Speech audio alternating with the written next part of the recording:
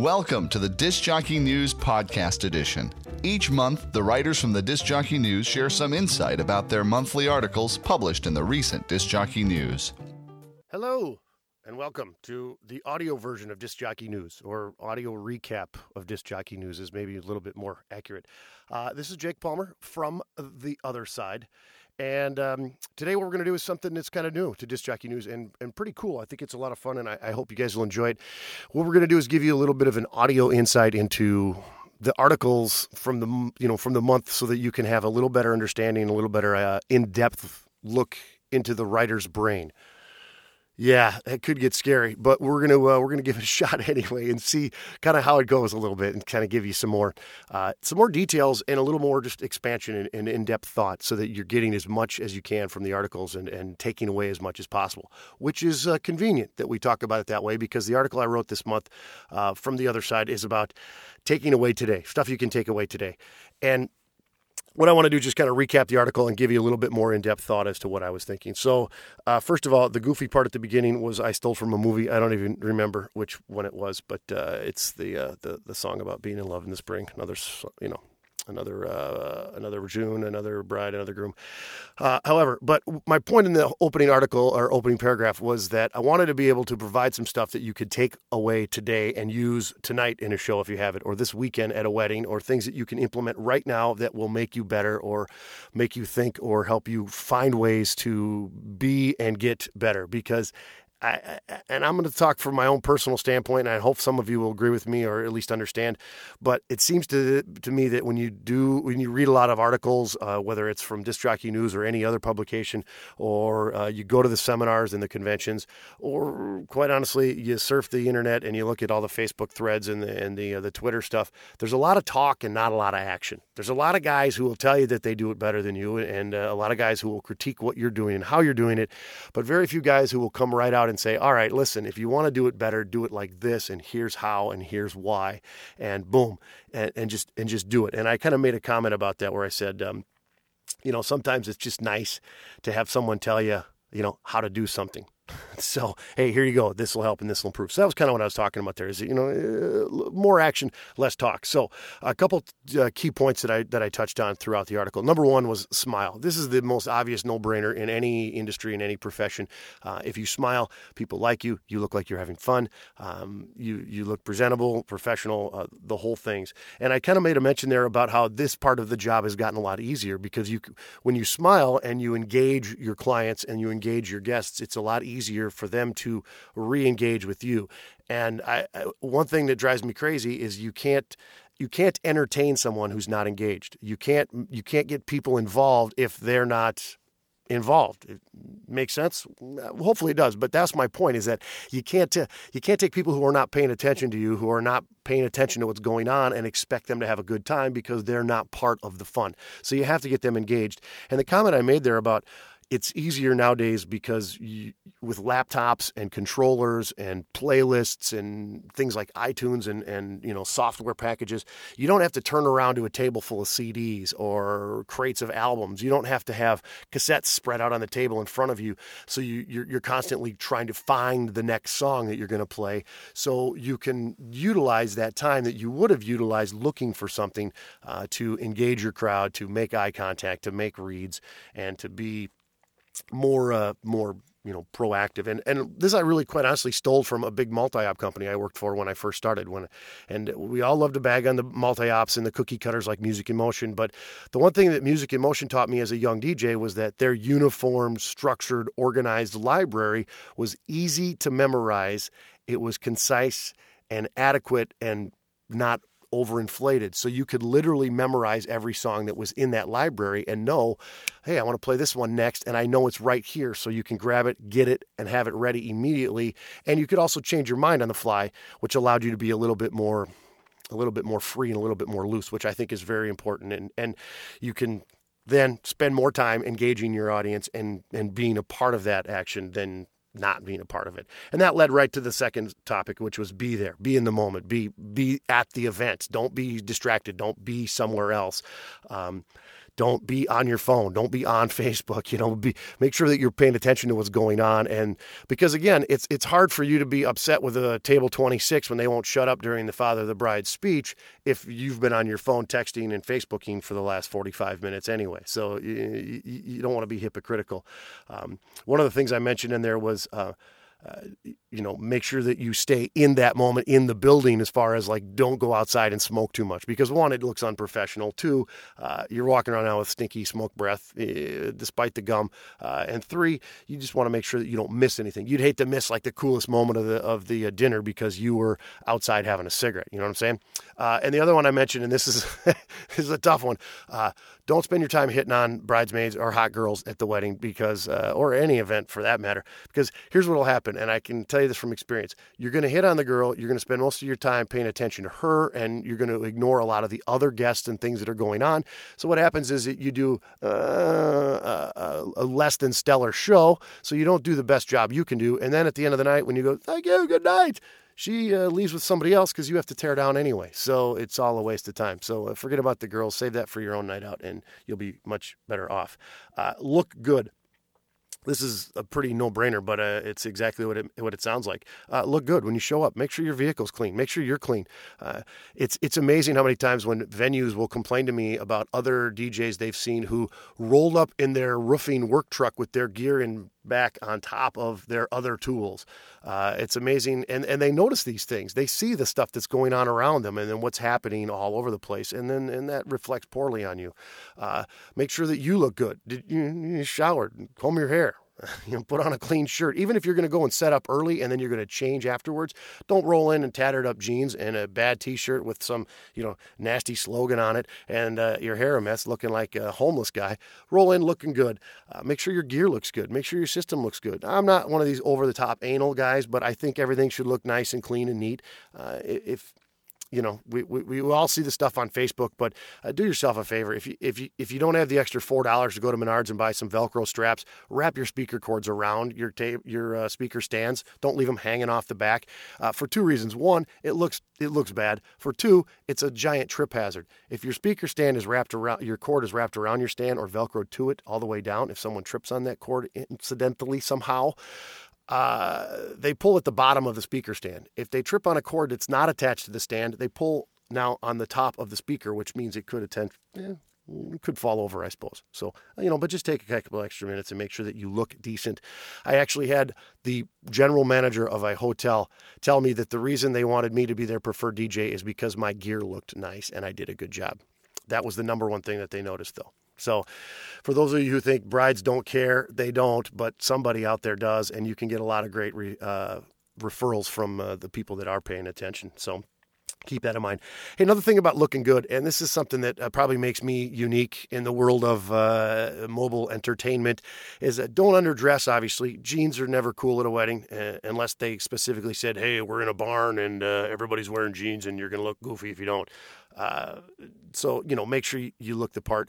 But like I said in the article, you're not there to sell insurance. You're not there as a guest. You're there as the entertainment. You're there as the MC. There are big-time MCs that like to wear a full tuxedo, guys like Bill Herman or Jim Cerrone. And these guys look great, and they pull it off, and that's part of their persona is that tuxedo-wearing guy. I personally am not a full tuxedo. I like the vest only because it's a little more casual. It's a little more hip, and it kind of conveys that idea of a little bit more fun. But at the same time, don't overdress for your wedding either. And what I mean by this is that when you show up in a three-piece suit, you look very nice. You don't look like the fun guy at the party, though. You see what I'm saying? You still have to. There's a difference between a business suit and a stylish suit. There's a difference between looking good and looking fun.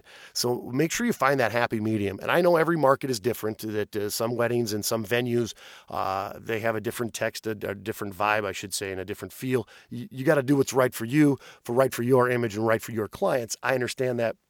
Just make sure that you're not being too detrimental to yourself to the point where people think that maybe, you're the little brother of the priest, or you're there to talk about insurance later or something along those lines. All right. Get involved. Get involved is such a broad term that it's a very broad term. Number one, when I talk about getting involved, what I'm talking about is get involved from day one. Get involved from the very, very start.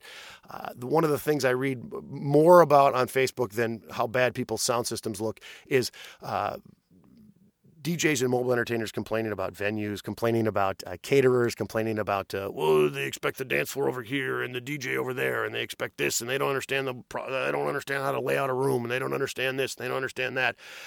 This brings me back to sales, oddly enough. And the number one rule of sales is you have to ask for the sale. You can't expect to give someone a pitch and then they just say, well, that sounds great, Jake, I'll take that. Sometimes you have to say, so what do you think? You want to do this? You guys want to make a deposit today? You have to ask for the sale. You cannot complain. You can't complain about the layout of the room if you didn't make an effort to be involved with the layout of the room. You see what I'm saying? You can't show up the day of and make that your first contact with the hall, make that your first contact with the person in charge, and then complain about the way that the room looks. Try to get involved right away. Try to be a part of what's happening with the bride all the way through. Also, try to help them create what they're trying to create. Ask as many questions as possible. To quote the great Bill Herman, Bill Herman likes to say, ask one more question. There's always one more question you can ask. And that's so true because the more questions you ask, the more information you get, the more knowledge you have, the more armed you are to help create that event that they absolutely want. And it's important to remember that you work for the bride and groom, and your job is to give them the event that they want and entertain their guests. You do not work for the hotel. You don't work for the venue. The venue will always suggest things that are easy and familiar, and they can pull off with the fewest man hours involved as far as labor costs go. Their job is not necessarily to create a wow factor or go out of their way to look for that thing. So it's important that you're there to talk to them about things like, hey, we don't need a dance floor that's 25 feet by 25 feet, even if we have 300 people, because it's always going to look empty, and it's going to create a giant void in the middle of the room. And if you have a big dance floor that you can't alter the size of, it's okay to put some tables on it so you don't have a giant void in the middle of the room. There's little things that you can get involved with and try to be a part of, but you have to make the effort. You have to make that point to try to get involved and to try to be a part of it. And, obviously the same is true when you're at the event itself. Get involved, be a part of the fun, be a part of what's happening, so people will get involved with you. Big misnomer that I run to a lot with weddings, especially, I shouldn't say especially, a lot of DJs, a lot of brides, a lot of grooms, a lot of people assume that a wedding day is all about the bride and the groom.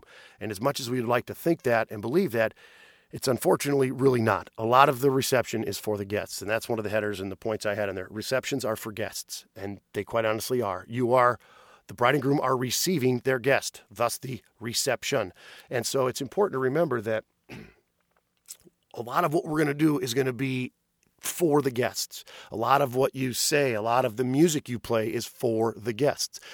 How many of you have ever been in a situation where you've allowed the bride and groom to pick most of the songs, pick most of the music styles, and eliminate a lot of the outside influence, i.e. requests and guest influence? It doesn't go as well, does it? Because the guests are the one who dance. I tell every bride and groom at every meeting I have with them that their input is important. It's obviously their big day, and I want to make sure that I know what they like and what they don't like and what they want and what they don't want. But at the end of the day, you're two guests of 200 or 300 or however many, and you're two of the younger ones. So we have to keep that in mind, because if I play only the music you like and you want, there's a good chance that at about 9:15, it's going to be me and you and 12 of your closest friends, and everyone else will have gone home. And if that's what you want, well, by golly, we'll rock the house. But most brides and grooms don't want a party for them and 12 of their friends. They want everyone they invited to stay and have a good time and be a part of it. So I've always been notorious for saying this when I train young DJs, and I've said this from as far back as I can remember. It's important to remember that you, as the DJ, are in charge of the music at the event. Not the bride, not the groom, not the mom, not the dad. It is your job to play the music, to entertain the guests, to get them on the dance floor, to make sure that everyone is having fun. It's not their job to do it. If they wanted to do it, they would not have hired you. And you need to find a way to make sure that you instill that in them in a confident, professional manner that allows you to do your job to the best of your ability. Otherwise, you're going to be hand-tied the entire night, and you're never going to be able to pull it off. With that in mind, I also tell brides and grooms that the ceremony is a lot about them, but really even the ceremony they don't get a lot of input into, because if it's a very religious ceremony. And the reception, they get to do things like say, yeah, we want these food options, but not necessarily, they don't get to pick exactly what each person eats. They don't get to pick everything about it. They can choose the decorations and the flowers and things along those lines, but that's really where it ends. And then it becomes less about the bride and groom and more about their guests. So for that reason, anything we do at the reception and during the dance, I always tell them, if it doesn't add to the event, if it doesn't add to the entertainment value, there's no reason to do it. If we are going to do it, we're going to do it right. We're going to make sure it's engaging, it's entertaining, it's a part of the event, and it makes the event better. So keep that in mind when you're adding these things and you're doing these things. Excuse me. If you're going to cut the cake at the dinner, make sure that that you have a reason to cut the cake and that you want to cut the cake.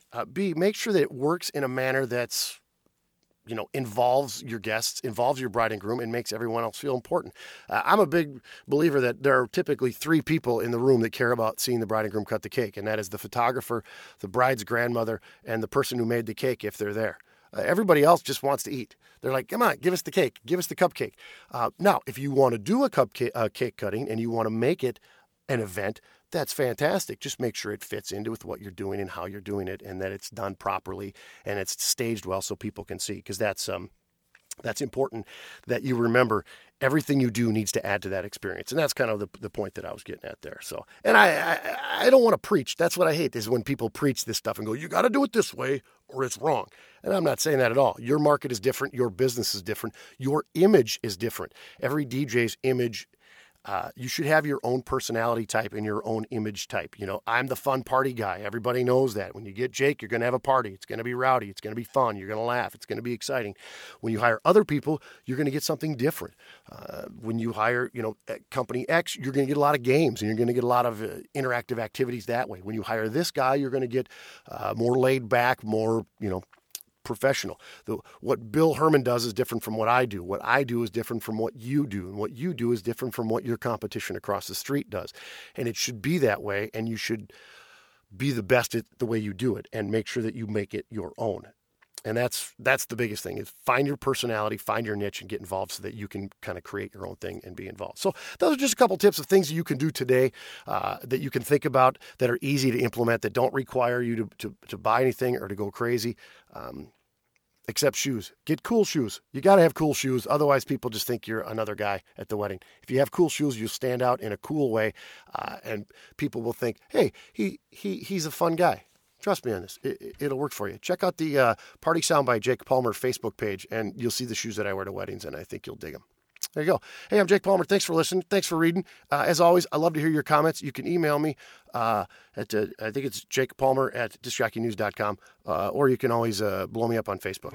Thanks for listening to the Disc Jockey News Podcast Edition.